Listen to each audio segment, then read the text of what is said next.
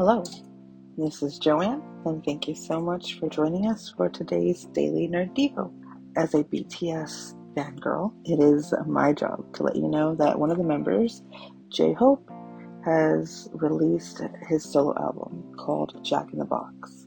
And there is a lot of pretty fascinating Greek mythology stuff going on within the album, such as finding hope in Pandora's Box.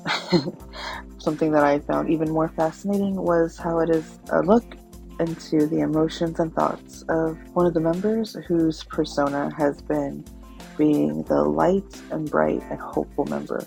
His intro during concerts and interviews is actually, "I'm your hope, you're my hope, I am J-Hope."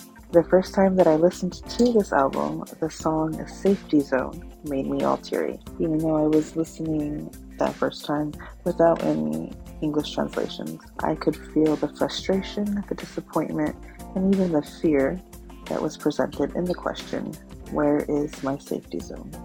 Lately, I felt like some of my safety zones have been uprooted, and because of that, I really identified with the lyrics. Where is the ray of light to relieve me in the darkness? Is it a tranquil home or the blue that is far, far away? Where's my safety zone?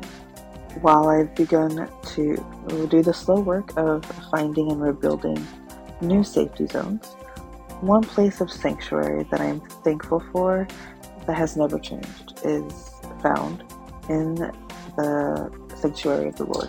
Psalm 61, verses 1 through 4 in the New King James Version reads, "Hear my cry, O God, attend to my prayer. From the ends of the earth will I cry to you. When my heart is overwhelmed, lead me to the rock that is higher than I. For you have been a shelter for me, a strong tower from the enemy. I will abide in your tabernacle forever. I will trust in the shelter of your wings." I've always identified a lot with J-Hope in that I want to be a person who helps to bring hope and provide peace to those around me.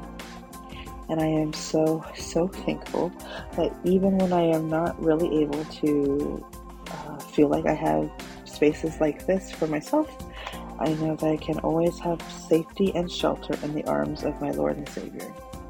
And that when feelings of despair try to take hold, I can depend on God to lead me to a place of safety, such as a rock that is higher than I, where I can find rest and gain perspective. I am thankful that I can always trust in the safety zone that is found in the presence of my God. And with that, I want to thank you again for listening and tuning in. If you liked this and would like to hear other super nerdy devos, I would highly encourage you to tune in every day wherever you catch your podcasts. I would also encourage you to check us out on our small group on Facebook called the Nerd of God Squad. You could also check out the Nerd of God podcast, which is the parent podcast for our daily Nerd Devos. And again, thank you so much for listening. And until next time, I just want to remind you that you have someone in Los Angeles who loves you very much and is praying for you. Thank you so much. Bye!